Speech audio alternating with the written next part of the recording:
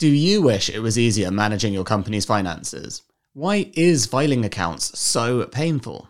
Well, that's the reason we've partnered with Intuit QuickBooks, who make it really easy for founders and their companies to stay on top of their finances.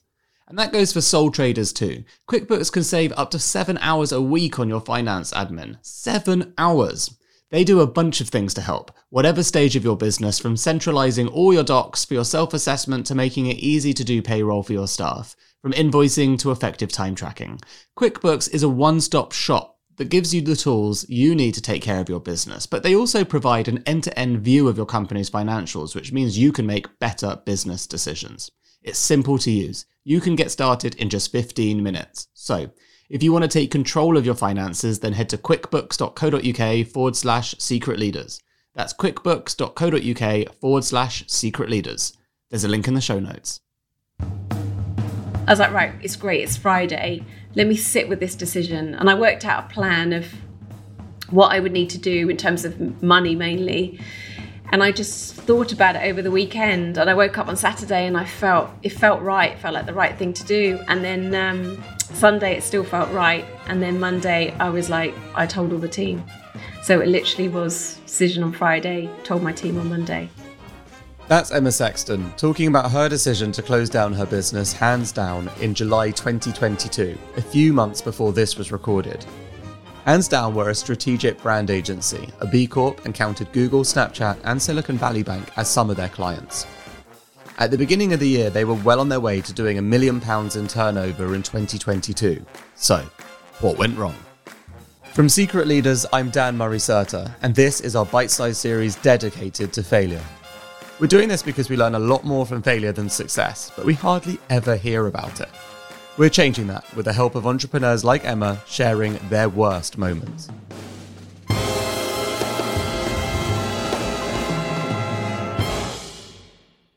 Emma set up her agency in 2013 in her spare bedroom on her laptop with just £1,000 in savings. She'd never run a business before and had been an employee for the past 20 years since she was 18. Like every founder, she had to learn on the job. I've had 10 years at going through the ranks. Like as a designer, you're a junior designer, senior designer, creative director. I felt like I was a junior entrepreneur, a senior entrepreneur, you know, coming up to a much more like established entrepreneur. And I felt like as I was building the business, I was also learning to be an entrepreneur. I was learning a completely different skill set.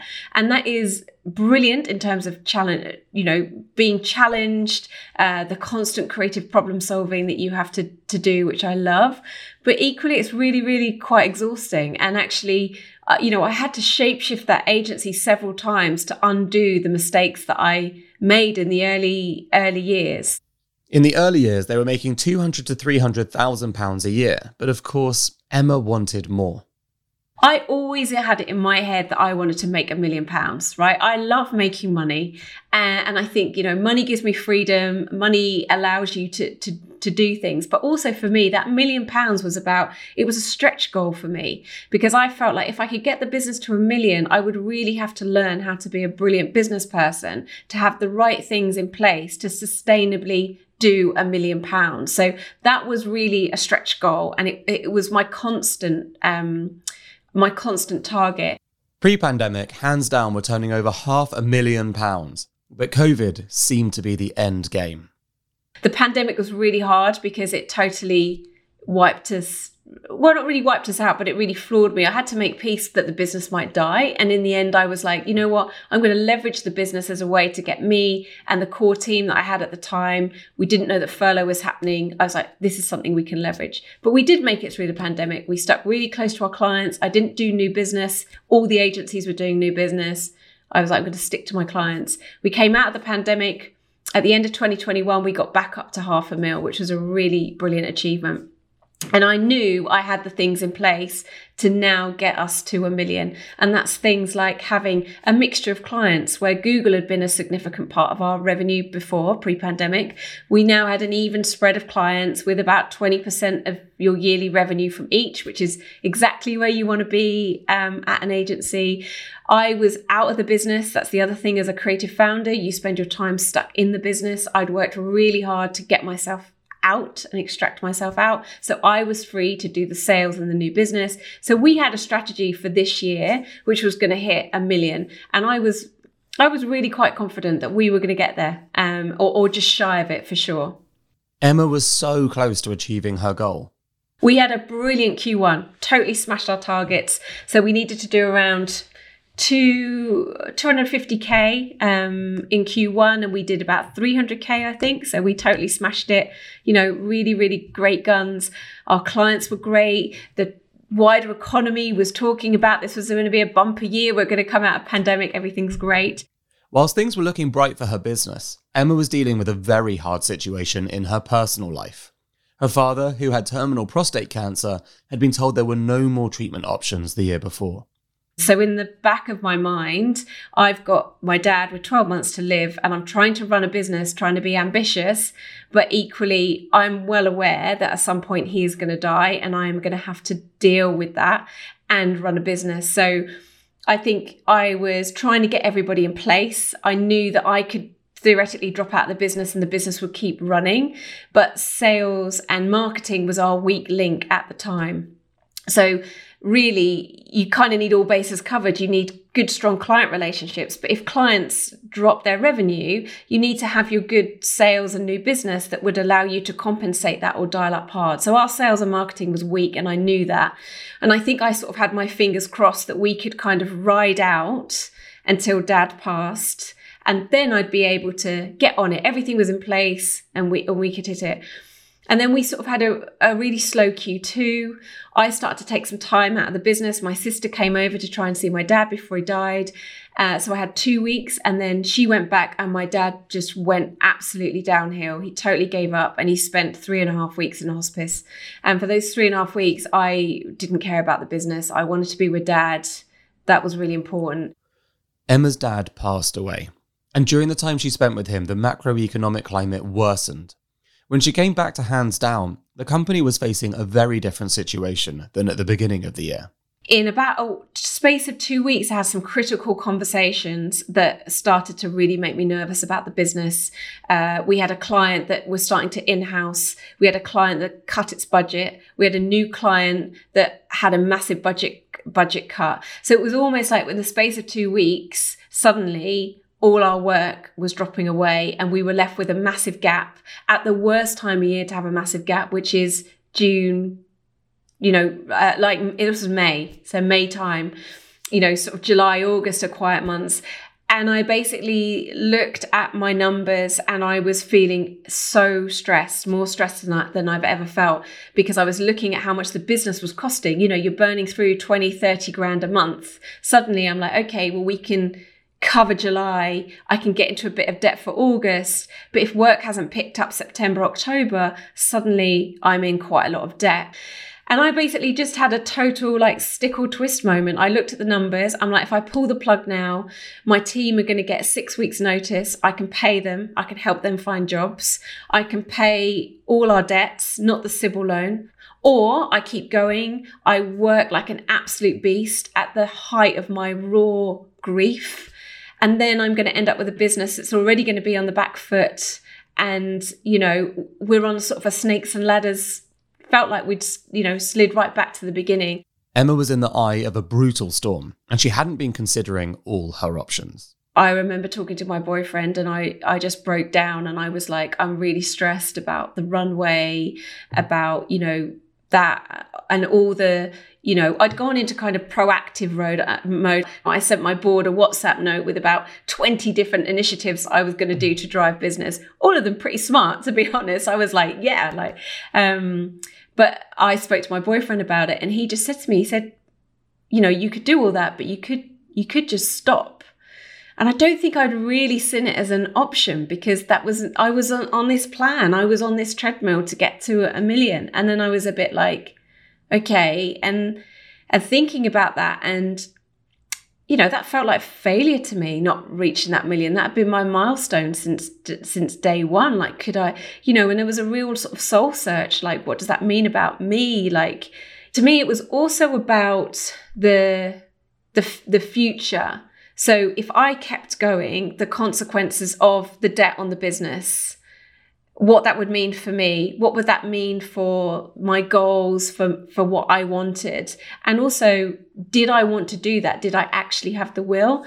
And I think ultimately I can give you all these excuses, or like valid excuses. But I think underlying all of this, I'd really lost the will with the business. And I think this was a make or break year for me. And I was like, this business really needs to start paying off for me. Otherwise, it just feels like pushing a boulder up a hill. And I think it was a really important moment to take stock and go, it's time to quit. It's time to stop this now. And I don't have any regrets.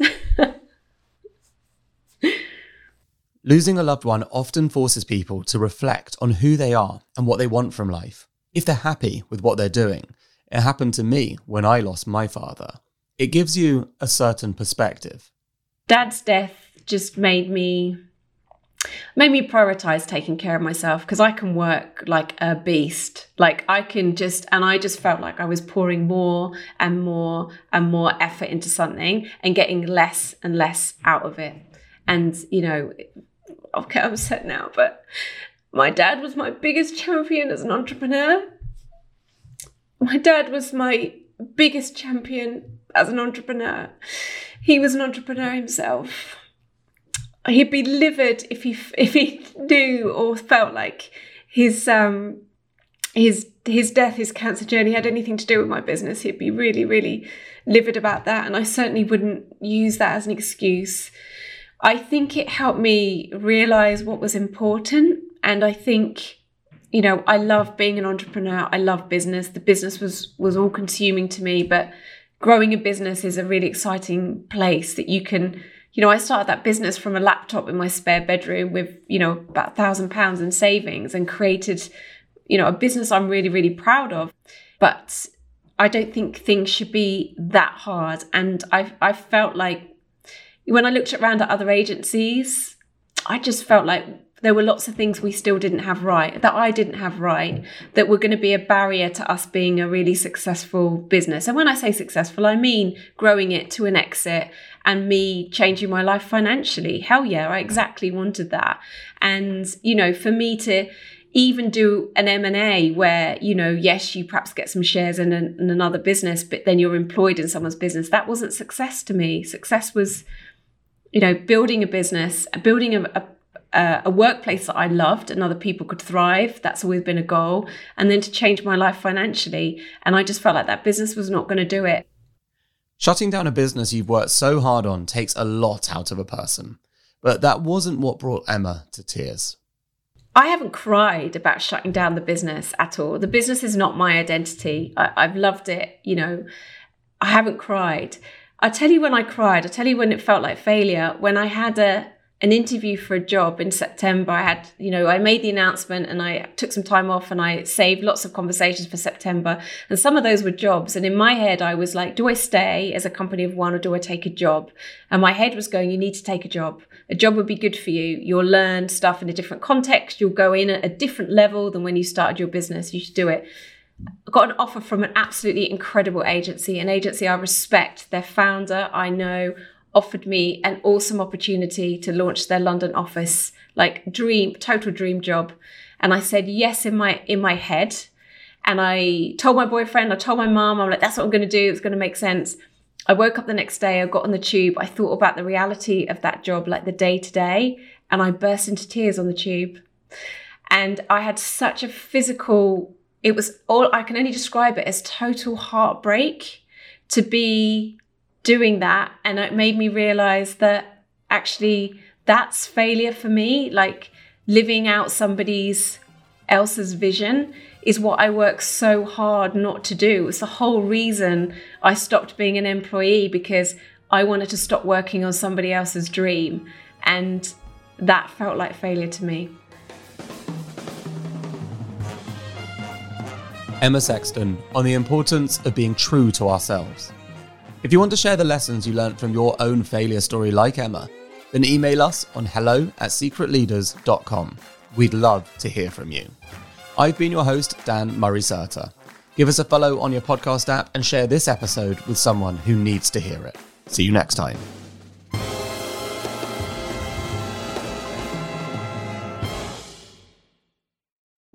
Here at Mindset Win, we want to give you the tools to become better at what you do. Taking inspiration and wisdom from our guests, we will hear stories, strategies, tips, and tricks. Told by leading names in sport and beyond. Who know what it takes to get to the very top. There will be 2 episodes each week, packed with amazing stories and practical takeaways for us all to follow. Search for Mindset Win on YouTube and on your favorite podcast app.